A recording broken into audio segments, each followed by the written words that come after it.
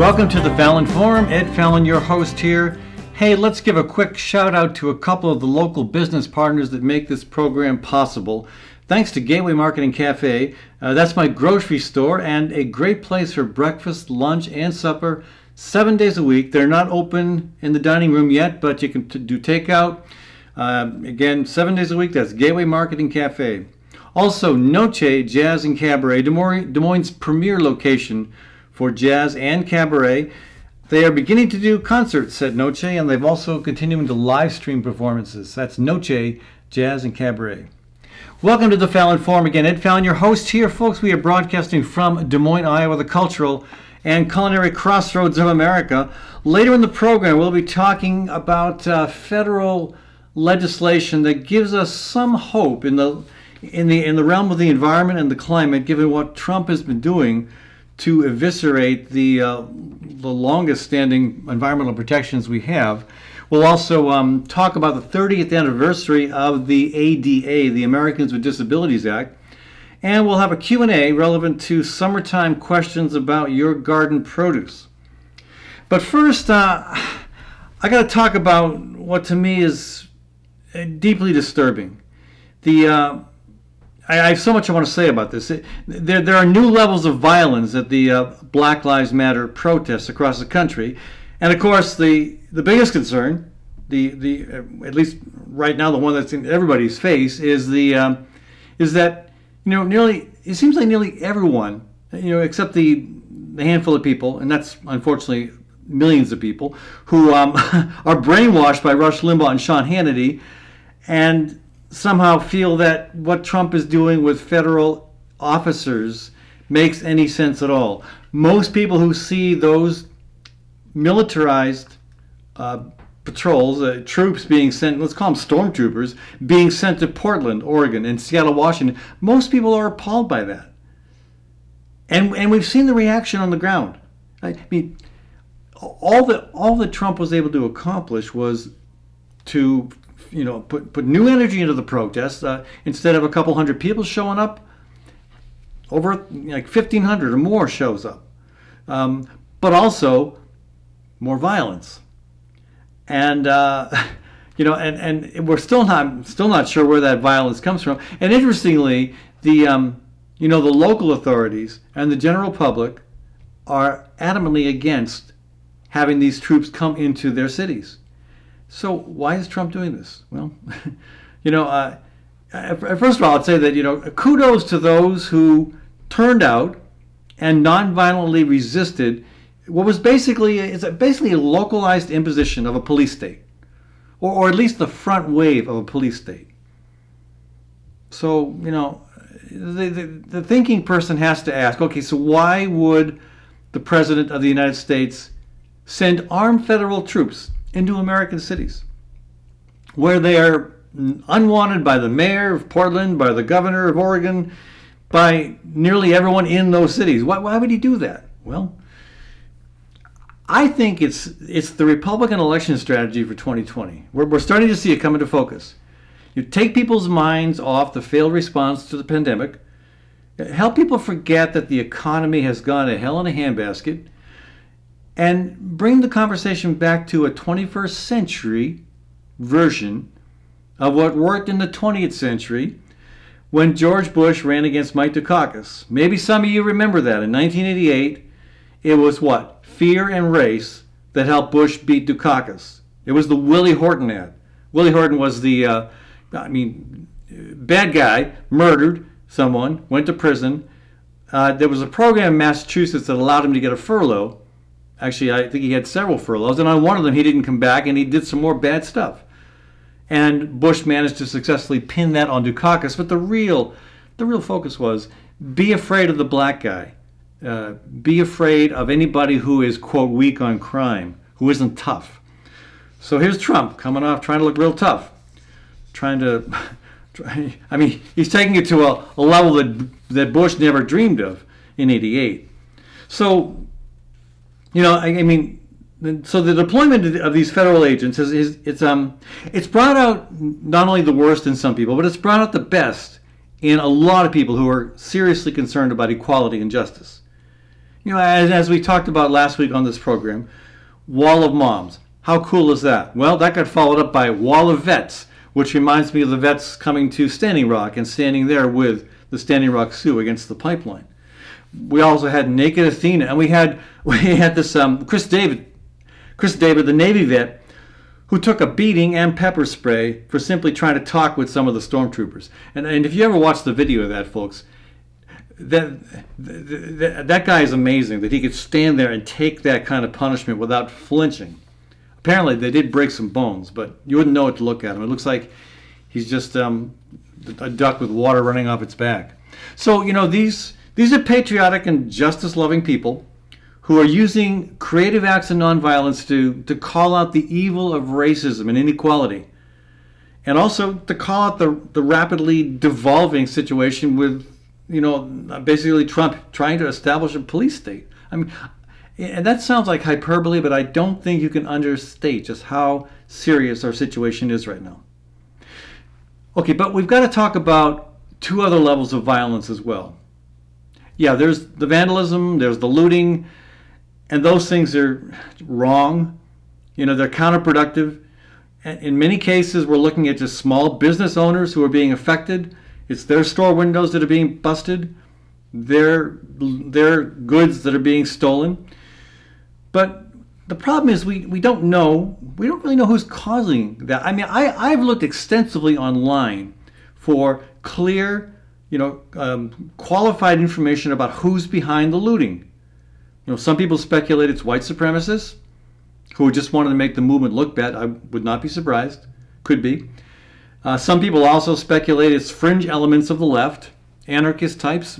Well, could be. Some have even speculated that it's foreign powers. Maybe this is Russia at work again. That's a long shot, I think. So the bottom line is that Trump's deployment of federal troops is exacerbating the problem. It gives him a way to categorize the entire Black Lives Matter movement as a bunch of violent anarchist, rioters. And we know that's a flat-out lie, as most of what comes out of Donald Trump's mouth is. But the other element of violence that to me is deeply disturbing are the images coming out of Louisville, Kentucky this weekend, Austin, Texas, other places. So you've got white power gangs, the 3%ers, the Boogaloo Boys. Some of these groups are coming into being so fast it's impossible to remember all the names. But you've got these white power groups that are armed.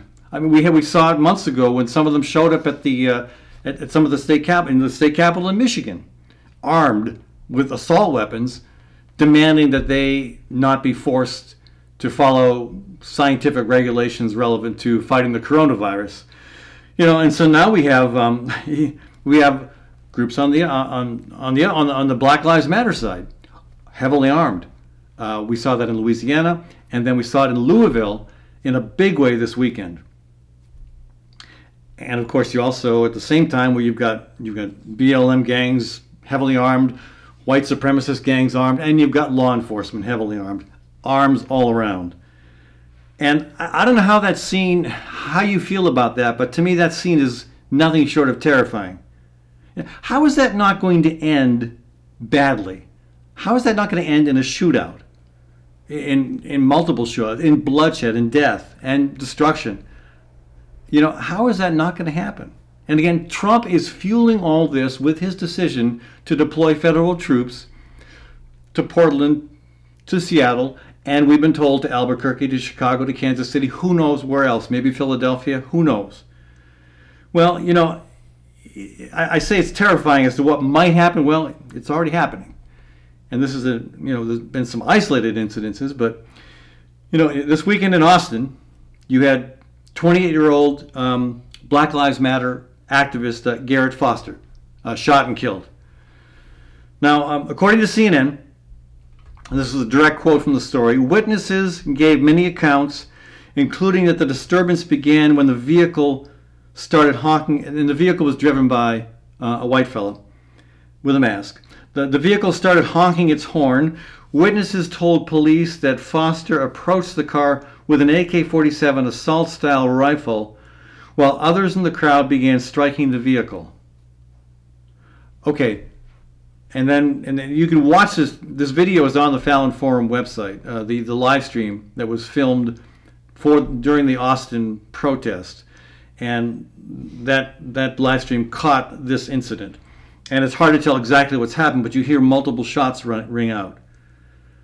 And nothing justifies that. But I want to say, what were you thinking approaching a car with an AK-47? What were you thinking hitting the vehicle? And again, meanwhile, this weekend in Louisville, 300 members of the Not Effing Around Coalition, that's the actual name, they're an Atlanta-based black militia group. 300 heavily armed members of that group turned out in Louisville, along with 50 members of what's called the Three Percenters. They were also, of course, heavily armed, and of course, law enforcement heavily armed. The story there, in the Louisville Courier-Journal, it says two opposing heavily armed militia groups came within a few dozen yards of each other in a tense standoff that ended without violence but marked an escalation after 2 months of ongoing protest over the police shooting of Breonna Taylor. So again, how is this not going to get worse? Did you ever think you'd see a day in America where you get citizens of our country walking through downtowns carrying assault weapons? I never thought I'd see that. Yet, of course, because some version of open carry is now the law in a majority of states, I guess it's probable that's going to continue to happen. And it's this kind of tension, this tension that calls out racial injustice. That it's what incites people to fear. And when you've got a country that's afraid and you've got a country that's armed to the hilt, you're going to have more and more of these incidences. I understand. I share the anger at what's been going on in this country with race. I used to represent the district with the highest percentage of minority voters in the state. My black neighbors and friends and constituents. I know their stories. I fought with them to try to correct the injustices. I know what's going on. But violence in response to violence is not going to work. It's not going to work. And I was concerned. There was a Black Lives Matter nonviolent training here in Des Moines this weekend, the same weekend that these incidences happened in Louisville and in Austin. Now, I didn't go, but I heard from one of a longtime activist who attended that he thought it was impressive in many ways, but it concerned him, and it concerns me, that they were practicing chants, and one was pigs are pigs, another was that all cops are B words. That's not going to work. I'm sorry. I'm just going to say it right out loud, and you can criticize me for not understanding and not being sensitive. I understand. Again, I get the anger, but you don't respond to hatred and anger with more hatred and anger. You don't respond to the militants of guns with more guns. As a good friend of mine, Jeff Kissling, wrote in his blog this week, that the point of nonviolence is to de-escalate situations. The goal is to create a space to step back from violence so the underlying issues can be identified and addressed. It's up to the protesters to try to make this happen, up to the protesters to refuse to react to the provocations. That's how we maintain the moral high ground. Nonviolence is a matter of us maintaining our discipline. We can look back on, for example, students sitting calmly at the segregated lunch counters, not reacting as they were taunted as food was dumped on them. These are the things that we remember, not conflict and violence. Good words. And those are the things that work. That they not only help elevate the entire conversation to a level where we can actually talk and not just scream. They work. They work. Calling the cops names, carrying guns, it ain't going to work. It's going to make the problem worse. We're falling into Trump's trap. If that's the decision you want to make, if that's the direction you want to go, you're taking the bait. Don't let Trump do that to you. Don't let this be a way for you to embrace violence. As Jeff also wrote, Jeff Kissling also wrote, "It's sad to see these failures to maintain discipline in the face of violence occurring at the same time we honor the life of John Lewis, who led the Student Nonviolent Coordinating Committee." Lewis taught nonviolent tactics, and he used every opportunity to talk about love and creating beloved communities. That's my thoughts on that subject, folks. We'll be taking a short break here. When we come back, we're going to be talking with Len Montgomery with Environment Iowa about some federal stuff happening on climate that is encouraging despite all the bad stuff that's been coming through the Trump administration. Back in a minute on the Fallon Forum. Gateway Market and Cafe is your locally owned source for specialty groceries. Enjoy chef-crafted prepared foods, artisan baked goods, organic produce, specialty cheeses, and hand-selected wines and craft beer. Visit the lively cafe for breakfast, lunch, and dinner 7 days a week. Gateway Market is centrally located on the corner of Martin Luther King Jr. Parkway and Woodland Avenue. Stop by or visit www.gatewaymarket.com for more details. Gateway Market, good food, great community.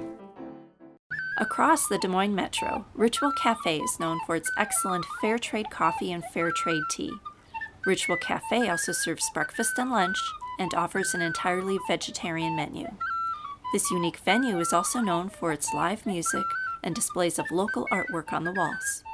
Located on 13th Street between Locust and Grand in downtown Des Moines, Ritual Cafe is open 6 days a week. Make Ritual Cafe a daily part of your ritual.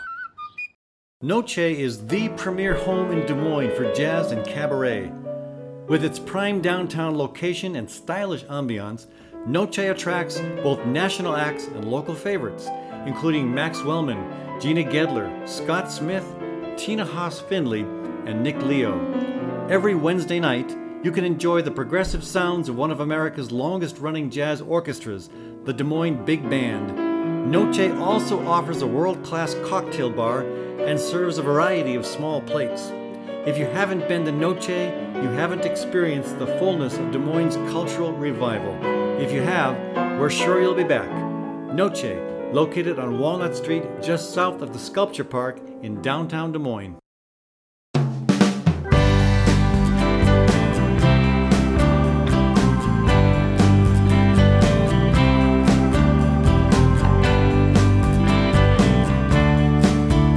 Welcome back to the Fallon Forum. Again, Ed Fallon with you today here, broadcasting from Des Moines, Iowa. I'd like to give a quick shout out to a couple of our local business partners, thanks to Hawk Restaurant, where 90% of the food served comes from Iowa farms and Iowa producers. That's Hawk, H-O-Q Restaurant. Thanks also to Story County Veterinary Clinic, where Dr. Kim Holding has been treating all creatures great and small for over 30 years. That's Story County Veterinary Clinic. Welcome back to the program, and again, later in the show, Frank Strong is going to join us. We're going to talk about the 30th anniversary of the Americans with Disabilities Act. And finally, for our last segment, Kathy Byrnes with Birds and Bees Urban Farm is going to join us, and we're going to talk about, we're going to be answering your questions relevant to summertime vegetable crop gardening. Plenty going on there. But at this point, I want to welcome Len Montgomery to the program. She's with Environment Iowa, and tracking a lot of stuff that we need to be paying attention to, but often gets lost in the news cycle because so much of the focus is elsewhere these days. But plenty happening on the environmental front, on the climate front. Len, welcome to the show. Hi, Ed. It's great to be here. So, hey, a little bit about your background. What brings you to this work? Sure. Well, I've been working as an organizer or an advocate on public health or environmental issues for almost 20 years, and I started as a student activist at Oberlin College, which is where I really came to environmentalism. And in college, I learned about factory farms, urban sprawl, clean energy technology, all of the great things that you learn at a school with a really great environmental program. And then as I was graduating, George W. Bush took office and opened the doors to special interests like oil and gas companies. And, suddenly there were proposals to drill in places like Arches National Monument. And that kind of, solidified my motivation to do something about it. And so I decided to take a job working with an environmental organization. And that's That's the beginning and the middle and the end of. Well, I wouldn't say it's the end. You probably got a long ways to go in your work. You're Yes. still just fairly recently out of college, right? A few years ago? Well, 2001. So. Oh God. Okay. Wow. Okay. Yeah. So, but I hope to have at least 20 more years of doing this work. Well, me too. Okay. Yeah. So, again, most of what we're hearing coming out of Washington D.C. relevant to the climate and the environment is depressing. I mean, here is Trump rolling back all these environmental protections, all these regulations that have been on the books for a long time that have been really helpful at minimizing water pollution, air pollution, climate pollution. Trump likes none of it. He's doing everything he can to give everything away so that his buddies in corporate America, especially in big oil, can just do whatever they want with immunity and or impunity, whatever the right word is. Probably both. But and we can talk about that some more. But I need a little bit of hope here, and I understand that there are a couple good things moving through Congress right now that people should know about. Yeah, absolutely. So the first, which is the most exciting development, is that the House passed the Great American Outdoors Act, which, and you might be saying, well, what is that? So the Great American Outdoors Act fully funds the Land and Water Conservation Fund, which is our country's most successful and probably least recognized program for funding public lands. So it was established, actually signed by President Lyndon Johnson. So speaking of things that have been around for a really long time, and through the Land and Water Conservation Fund, America has gotten more than 15 million acres of public land conserved in almost every single county in the country. Wow. So everything from the baseball field down the street to helping to add more land to big national parks. So the countervailing factor there, though, is President Trump wanting to give more and more of our public lands away to drilling and exploration. Right, exactly. And so the Land and Water Conservation Fund was supposed to serve as a trust fund, but since 1965, Congress has actually only fully funded the program twice, which means that this program that's supposed to have all of this money for conservation, the money's been diverted to other things that Congress wanted to spend it on. This bill that is now passed both the Senate and the House, and that President Trump has actually tweeted that he'll sign. I personally am going to wait and make sure that he signs it before I declare victory. But this bill will actually make sure that money can only be spent on what it's supposed to be spent on, which is preserving and adding to more public land. So it's and it passed on a bipartisan basis in both chambers, which is incredibly rare these days, especially on the environment. So who is on the other side of it? Who does not want this bill? Who's been fighting against it? Well, there's a set of folks. So in the West, there are a set of interests, including people that want to develop most of our national, national forest, national park land is out in the West. Folks don't want the federal government acquiring any more land. So there's been a lot of pushback there because the Land and Water Conservation Fund allows the government to acquire more land, sometimes to add to parks that already exist. So there's been a lot of pushback there. And then the other pushback, and what we mostly saw in the debate, was folks just not wanting to spend money on conservation. So they're just as happy to divert the funds to whatever other thing it was that they wanted to do, and kind of making this economic argument that now at this time we definitely shouldn't be earmarking money for things like conservation. And I think the opposite. I think now more than ever, as we're all social distancing and more people are, finding that the safest place to be is outside. Well, yeah, but if too many people find that the safest place to be is all at the same big park, then that doesn't work either, does it? No, it doesn't, which is why we need more funding for, trails and maintenance of all of the small. Well, like you, I'll hold I'll wait and see whether Trump actually signs it, because it does not sound like the sort of legislation Donald Trump would typically support. But if he does, and again, the fact that it was bipartisan is encouraging. So we'll see. I hope he does. What's the other piece of legislation you were referring to, Len? Sure. So it's actually what it is a whole chunk of policy recommendations. So the House Select Committee on the Climate Crisis, try saying that 5 times fast, has put out a report that's about 538 pages long, and it includes it's a roadmap for Congress in the future to build a clean energy economy. And so to boil it down, they're looking to reach 100% clean net zero emissions, and establishing ambitious interim targets and achieving net negative emissions during the second half of the century. It's not perfect, but it's huge, it's comprehensive, and a lot of time and energy has gone into it, and it should be a blueprint that Congress can actually follow in the future to tackle climate change. Does it mention Green New Deal? It has. It may mention the Green New Deal in it. It's very long. It includes the text of a lot of bills that have been proposed as part of other policies. So it's not sort of all new. It includes the text of the Invest Act and the text of the Moving Forward Act and a whole set of other, and other pieces.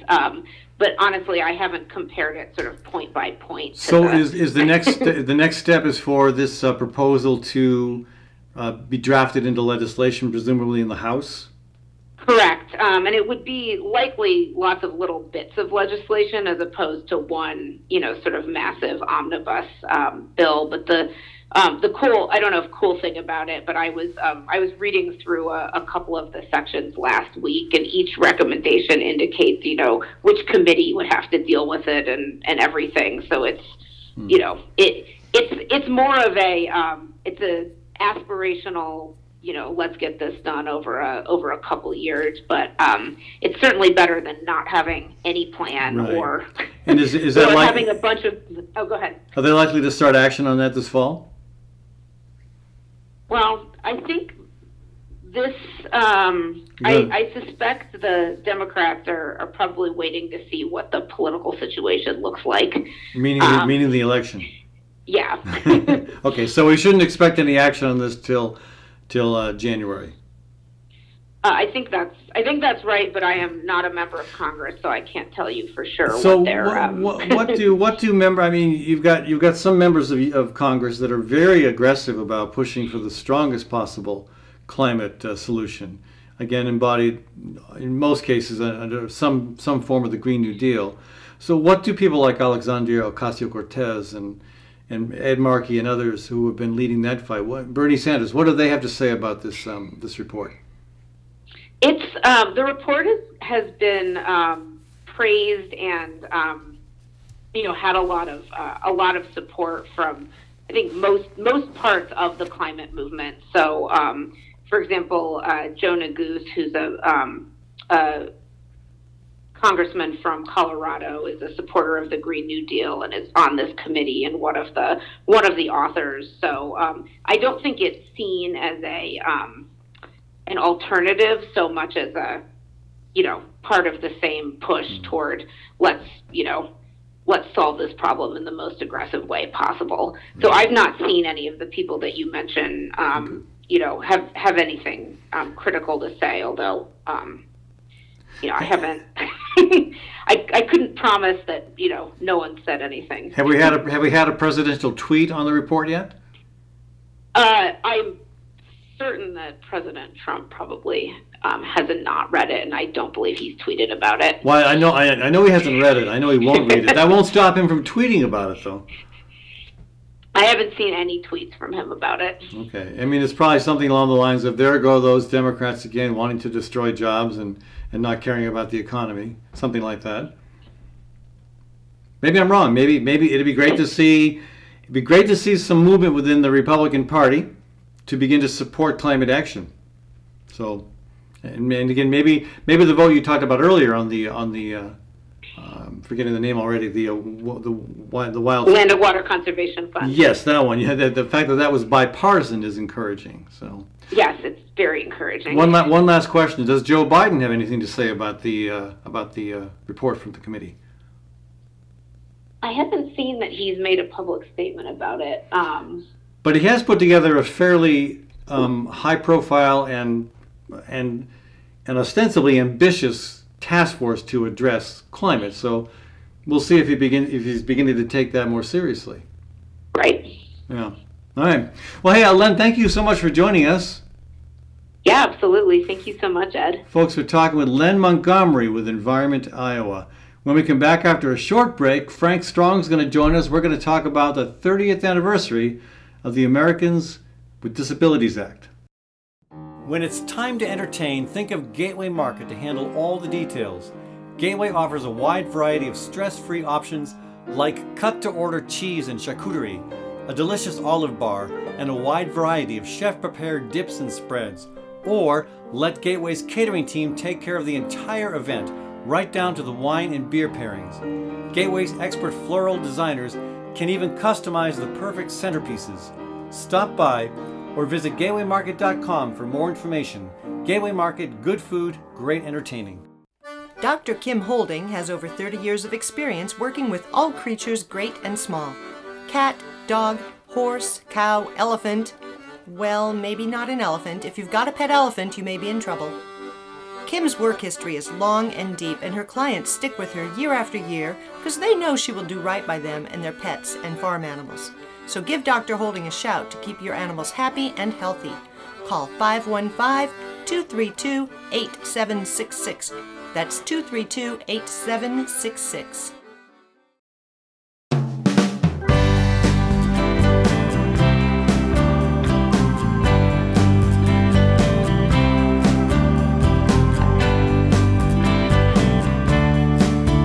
Hello, folks, and welcome back to the Fallon Forum. Again, Ed Fallon hosting for you here today.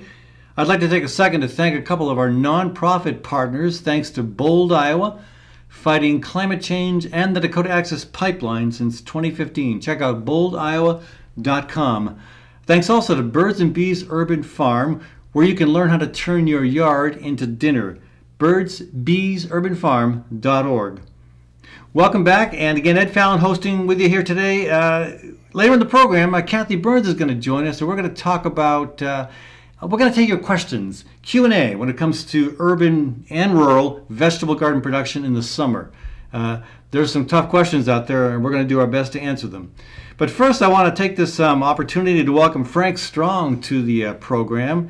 This is the 30th anniversary of the Americans with Disabilities Act. That's a huge monumental step forward for our nation. And 30 years, pretty significant. Frank, welcome to the show. Well, thank you, Ed. It's great to be here. I'm thrilled. Now you were probably an advocate for the ADA back when Tom Harkin and others were just first working on it. Yeah, I marched in Washington, D.C. Just prior to its signing back in 1990, 89. Yeah. Yep. So what was the environment like back then? I mean, there had to be some opposition. Well, yeah, there's always opposition to any kind of civil rights, human rights kind of legislation, and that is true for people with disabilities as well as for anybody else that's seeking to live, a life that's fulfilling and rewarding and meaningful. So. But first, maybe it'd be helpful, Ed, if I kind of described what a person with a disability is so that the folks out there. Yeah, please. The way the ADA, the Americans with Disabilities Act, defines a disability is a person has to have a substantial limitation in a major life function. And that means like being able to walk or talk or see or hear or have some having some intellectual impairment. So there's three actual areas. There's physical disabilities, there's sensory, which would be like hearing and vision, okay. And then there's people that have mental health or emotional kinds of disabilities. So it's pretty broad. And if you have one of those, then you're protected under the auspices of the Americans with Disabilities Act. And I know that you're a human rights advocate, and that's what the ADA is. And it's a way to give people a reasonable accommodation to do things such as get on a city bus, or to get a job, or to stay in a hotel, right. Or to have access to people that use telecommunication systems for the deaf, for example. Right. All good stuff. Yeah. So that's helpful to kind of put some perspective on it. And again, I know I know whenever Tom Harkin talks about his time in the U.S. Senate, and prior to that, the U.S. House, his work on the ADA is one of the things he feels most proud about, is the fact that was a significant effort that involved a lot of energy and a lot of hard work by a lot of people. But so it's always certain time points after a big accomplishment, it's good to look back and think, okay, here's what we've accomplished. So let's grade the ADA. 30 years later, would you say that we've accomplished what the backers of the ADA set out to accomplish, or have we fallen short? Well, I one of the issues, I think there's been some achievement along the lines, but still the unemployment rate for people with disabilities is significantly higher than people without disabilities. And employment is such a critical part of a person's independence and actually the way they feel about themselves. So yeah, has the ADA made a difference? It certainly has, but there's a long ways to go. So where do we pick up from where we left off? What needs to happen next? Well, the ADA needs to be strengthened. There has been some changes over time, and in 30 years, there's a lot of things have changed, as we both know. And so the ADA has been pummeled by some people. And by the way, the ADA was a bipartisan bill, right, and now a law. But there's certain elements of our legislators that feel that the ADA is entirely unfair to business people, for example. And frankly, the cost of making accommodations is, for the most part, very insignificant. And I have an example I'd like to share with you if I could. Okay. Frank Harkin was Tom Harkin's brother, and he went to the School for the Deaf and Dumb. That's what they called it back then. That's located still in Council Bluffs, is now called the School for the Deaf. And because of Tom's relationship with his older brother, he became aware of issues faced by people with disabilities. So that's really, you could call it the Frank Harkin Americans with Disabilities Act, actually, because he was the one that made a difference. And like Tom always likes to say, his brother said, I went to the School for the Deaf, but I'm not dumb. And so, but that's part of the language that is incorporated to address those kinds of language issues that have been part of our society since history forever. So you can see that sort of linguistic slight in a lot of areas of our life. And again, they are being right now, of course, the big conversation about linguistic slights, and this should have been happening a long time ago, is pushing sports teams to stop using names that are basically racial slurs against Native Americans. But I digress. Well, no, I think your point is well taken. That language has a lot to do with the way we feel about things, people, and projects.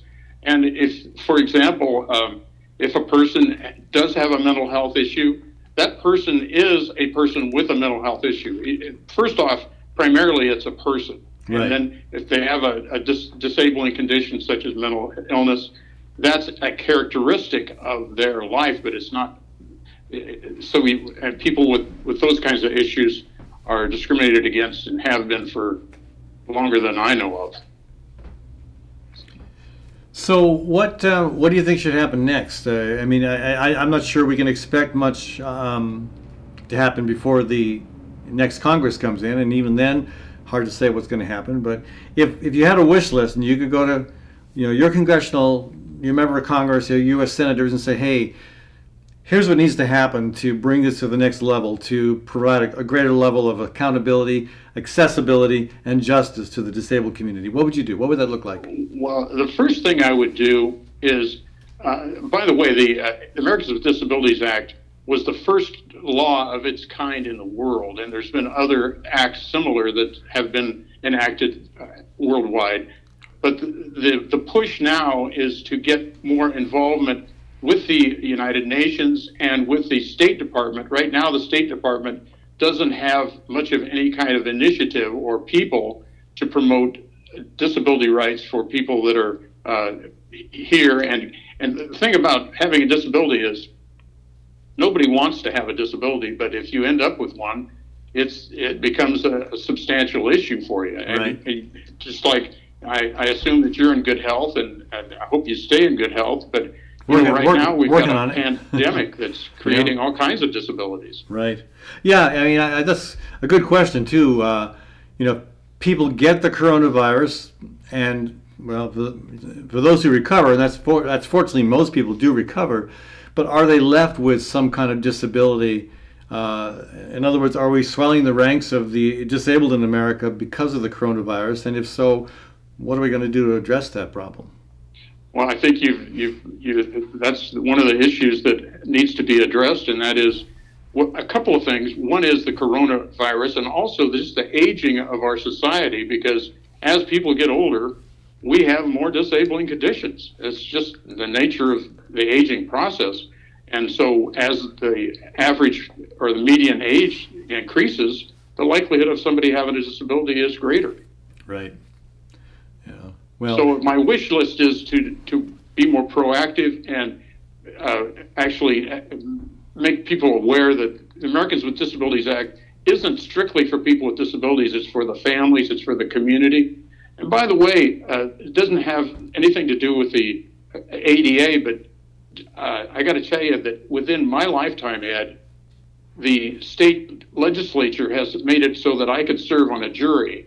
I know most people don't want to serve on a jury, but as a blind person, I got to tell you, I feel like I'm just as much a part of this community as anybody else. Right.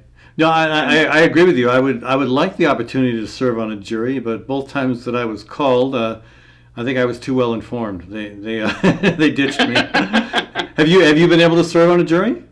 Well, I was called in, but I was never selected. So no, same problem as me. Well, but so why is the ADA allowed, in your case, a blind person to be able to serve on a jury? Well, the ADA, actually the state legislature passed a law permitting me and other people like me to serve on the jury. Before that, I was not permitted to serve on the jury. Uh-huh. And if you look at and as you're clear on the people that are tried for a crime, they will be tried by a jury of their peers. And I'm one of those people that happens to be a peer of people that are accused of a crime and are facing some kind of a court action. Right. Huh. Well, yeah. So that brings me to my final question for you there, Frank. So we're kind of celebrating the accomplishments of the ADA. Grateful for the initiatives that made it happen, for the people who, since it happened, have implemented it, and both both advocates and consumers, and anybody else who has helped make it possible. Hoping that Congress will take a serious look at any additional upgrades that need to happen, especially in light of the two issues you raised: one, the coronavirus, and two, the aging U.S. population. But what about at the state level? Are there? And again, we'll speak of Iowa, even though the show is broadcast beyond Iowa. let's look at our level here of a state government. Are there things that should or could happen here that might help make a difference? Well, I do want to, I'm glad you asked that, because one of the issues is that the Americans with Disabilities Act is a base, and it can be expanded upon and can be more widespread and more intense to meet needs that are more local for one particular area or another. The Americans with Disabilities Act has not solved all the problems for people with disabilities, but it certainly has raised the awareness that people with disabilities want to be part of the community, want to have jobs and homes and families just like anybody else. And so that's what we're going to continue to do, is to push those things and work with other human rights programs that are and advocates that are really doing likewise. Yeah. Great. Well, Frank, I really appreciate you taking the time to visit with us on this fairly significant occasion. Again, the 30th anniversary of the Americans with Disabilities Act. We've been talking with Frank Strong, a longtime disabilities advocate. Again, marching for equality, for justice, for action back in 1989 before the legislation actually even passed. Frank, again, if people want to get in touch with you, are you okay with me sending them your way with questions, or even just a need to connect with somebody who's been on the front lines of this? Yeah, sure. Please do. Yeah, that'd be great. Any way I could help. Okay, what's the best way to contact you? My best way is to send me an email at frank@frankstrong.net. frank@frankstrong.net. Got it. Hey, thanks so much. Folks, when we come back, Kathy Byrnes is going to join us, so we're going to take your questions regarding summertime vegetable gardening. Yeah, lots of stuff going on, but do not despair. Those tomatoes will ripen. Back in a minute on the Fallon Forum. Gateway Market and Cafe is your locally owned source for specialty groceries. Enjoy chef-crafted prepared foods, artisan baked goods, organic produce, specialty cheeses, and hand-selected wines and craft beer. Visit the lively cafe for breakfast, lunch, and dinner 7 days a week. Gateway Market is centrally located on the corner of Martin Luther King Jr. Parkway and Woodland Avenue. Stop by or visit www.gatewaymarket.com for more details. Gateway Market, good food, great community. It's important to know where your food comes from. At Hawk Restaurant, that's easy because 90% comes from Iowa farms and Iowa producers. Located at East 5th and Walnut Street, Hawk is open for lunch and supper Monday through Saturday. From May through October, you'll also find Hawk at the Downtown Farmers Market, serving fantastic breakfast wraps with 100% of the ingredients from Iowa, except for the salt and pepper. Learn more at hawktable.com. That's HOQ table.com.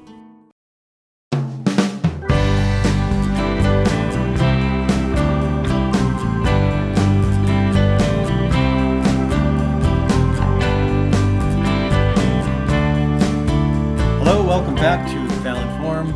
Thanks to Gateway Market and Cafe. That's my grocery store and a great place for breakfast, lunch, and supper. Gateway, of course, their dining room is closed because of the pandemic, but you can order through takeout 7 days a week, breakfast, lunch, and supper. And again, the grocery store is open from, I think, 7 a.m. till 9 p.m. Also, thanks to Ritual Cafe, Fair Trade Coffee, Fair Trade Tea, and an all-vegetarian menu. Again, the cafe itself is closed, but you can order takeout. That's Ritual Cafe. Thanks again for tuning into today's program, folks. With me now is Kathy Byrnes as we attempt, with great endeavor, to answer your questions regarding summertime vegetable gardening. Kathy, welcome to the show. Thanks. Birds and Bees Urban Farm participates in several online forums, social media forums with garden questions abounding this time of year. Some people are having all kinds of photos of their success, and some people are in utter dismay about what may or may not be going wrong. For example? Well, the first question isn't really, it's more generic. Somebody's asking, and I'm going to throw this one to you because you are the compost king. Woo-hoo. What is your favorite composter or composting process? I've never done it, and I'm thinking of getting started. I don't want to waste my money on the wrong unit.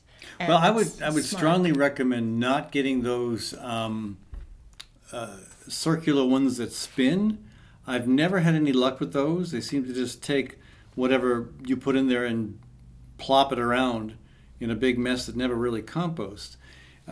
Basically, your compost needs carbon, which is dried leaves, straw, that kind of stuff. It needs nitrogen, chicken manure in our case, but kitchen scraps. There's a whole bunch of coffee grounds. So you need, and there's there are scientific references to how much of each you need. I just go by feel. But you need those two: carbon, nitrogen. You need water. You need sunlight. So you got to have your composter somewhere where it's going to get not 100%, not sun all day long, but a good amount of sun. And you got to make sure you mix in the right amount of water. And I'm more of an artist than a scientist. I just kind of go by feel. I make compost the way I cook, but that's important. He's a good cook. Well, I'm all right, but you got to make the whole thing at once. Don't regard your composter as a garbage can where you throw your scraps in and then every day or two you throw some more scraps in. No, it's like a cake. You got to mix the whole thing up at once. Put it all together. Put it in the oven. The oven in this case being the sun, and then let it cook. And I like those conical bins because they're easy to lift up and move over, and then you can fork the entire mix back into it. Ideally, again, the whole thing sits. You mix it all up at once. Hopefully, it sits for about a week or two. Probably a couple weeks, maybe 3 weeks even. And then you, again, remove that bin, set it next to where the pile is, and then fork that back in so it can have its second cooking. This saves the scraps from going into the garbage, from the city hauling them off, and from being in the landfill. It also saves you from paying for a gym membership. Yeah, and if you really want to save money, you don't even. I mean, those conical black bins are everywhere in the city of Des Moines, at least. You can find one in somebody's backyard that's not using it, and they'll probably let you just take it. But you can also, of course, just take old, pallets and fashion yourself a compost bin from pallets, and that works pretty well too. The black plastic is good about drawing heat in, but if I wouldn't spend any money on it. I would just go out and build yourself a composter with whatever you've got, or if you can find one of those kicking around somewhere, see if that person will let you have it. Chances are they aren't using it. Excellent. Somebody's got sweet corn troubles. In a word, they grew some sweet corn. They were excited about harvesting it, and they went out to look at it, and it was down off the stalk and peeled and eaten. I didn't do it. I was tempted, but I didn't do it. We haven't bought our sweet corn yet this year. We need to get our sweet corn. Raccoons. They were wondering if it was deer or raccoons. That's definitely raccoons. That'd be an awesome deer if a deer could pull it off. Well, the deer have the hooves and the dexterity isn't there to peel the corn. But the raccoons are very good manipulators. How do you guard against that? If you live in the country, you have a dog. Frankly, and that's what I used to do, and I guess it's hard. It's just I don't know. I think we don't live where we have a lot of raccoons bothering it. You may want to use that space for a crop that the raccoons don't like, and then go buy your corn. I'm not sure what to tell people to do. Yeah, or there are raccoon traps, live traps. You can catch them and then go let them loose in City Hall. No, I didn't. I was just going to say, follow your city ordinances. Yeah, no, in Des Moines at least, the city government will come. They'll send somebody out to collect that raccoon. They might even let you use the trap, actually. Mm-hmm. Yeah, mm-hmm. I've had that. We had one in the attic once years ago, and they came and set the trap and then removed the raccoon. Okay, so I might do it. Someone is wanting. It's the first year to grow eggplant, and they're wanting to know. How do you know when it's ready to pick, and what are some good recipes to try? You know when it's ready to pick when skin loses its gloss. Pretty much, it's starting to get a little bit less glossy, and a little bit of green at the end. Mm-hmm. Yeah. Okay, and good recipes. There are so many. You can just chop it and saute it. You can chop it kind of fine and saute it and use it as a base to any pasta sauce that you're going to make. It adds a lot of nice nutrient and body to that sauce.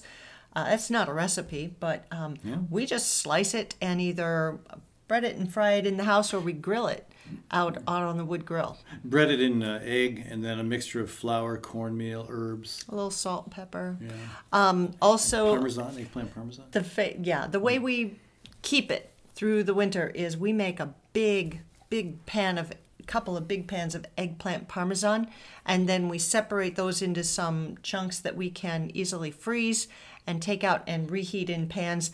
And well, in days when we can have company, it's kind of nice then to just, company's coming. Let's thaw a little parmesan and have it to eat. So the Smiths are coming tonight. Let's give them eggplant parmesan. That's right. Yeah, they'll love it. They'll eat anything.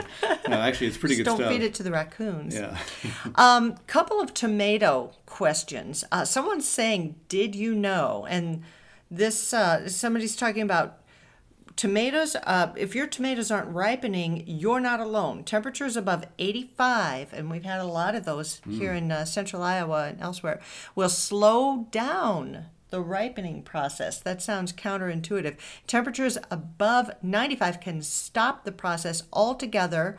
And some people are saying that the tomatoes are just not ripening, and some other people are saying, they're never going to ripen, and other people are saying, hey, this isn't really true. We've got tomatoes coming on like gangbusters. So what have you noticed? You've been checking the tomatoes regularly. It's good food for thought. I'm not really sure on the science of that. It does. It potentially makes sense. Of course, if it gets too hot, tomatoes won't even won't pollinate.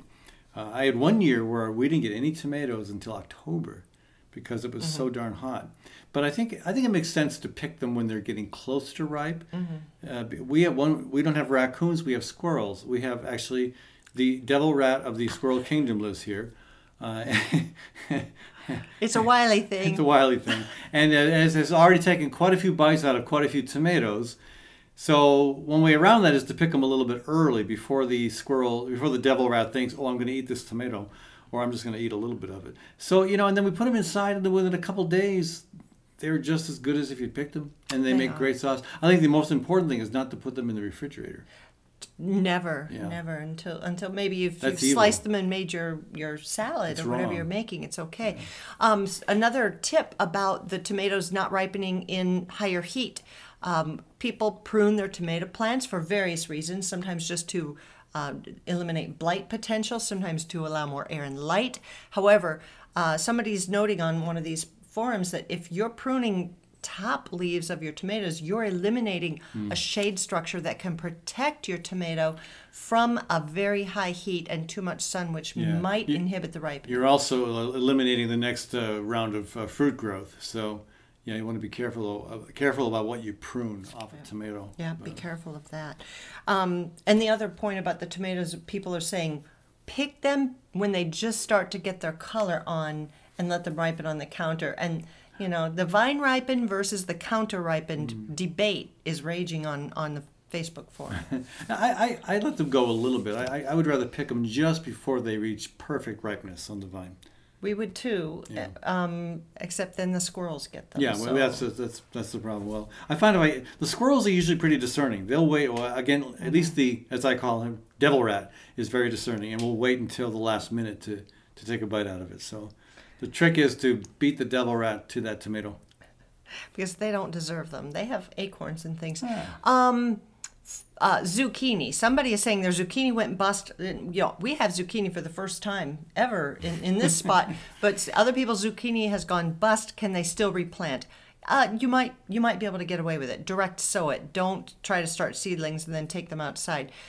Some people wait till July 4th to start planting their zucchini just to avoid the vine borers. Well, you might still get some. If you remember, Catherine, we tried planting zucchini late last year, and it was a bust. It was. Yeah.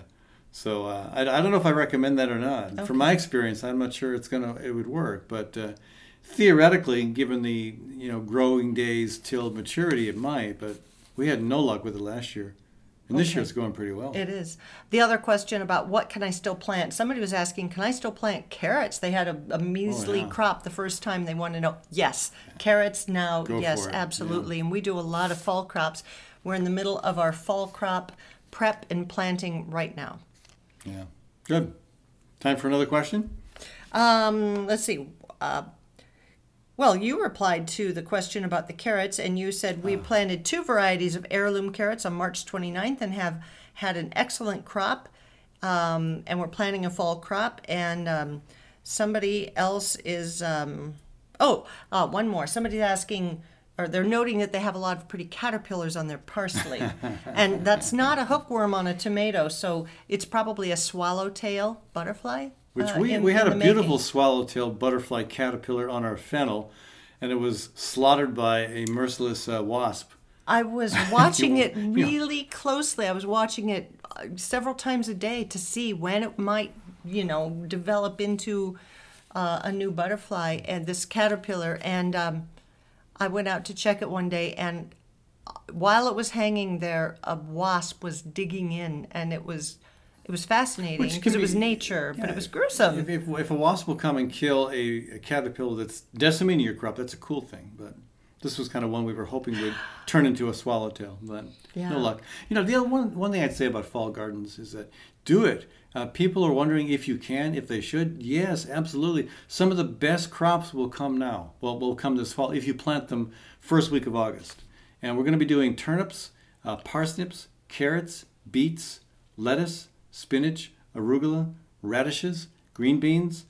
It's like an I'm hungry just thinking it's about like an it. entire new round, and it's you want to make sure you're rotating crops. You want to make sure you're amending the soil so that it's got some additional nutrient value to it. But go for it. Fall gardens they rock, and again, some crops like turnips do even better in the fall. Yep.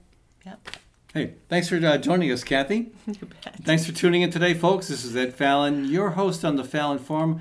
Again, sign up for our email. Go to the Fallon Forum website, click on Stay in Touch, and let's keep in touch. You can also follow the program on Stitcher or Apple Podcasts. And, of course, some of our segments, including this one, will be broadcast on the Fallon Forum Facebook page. Thanks to Kathy Byrnes, also one of our producers of this program, and to Sherry Herdina, the other producer. And thanks to you, our audience. Again, this is Ed Fallon, your host on the Fallon Forum.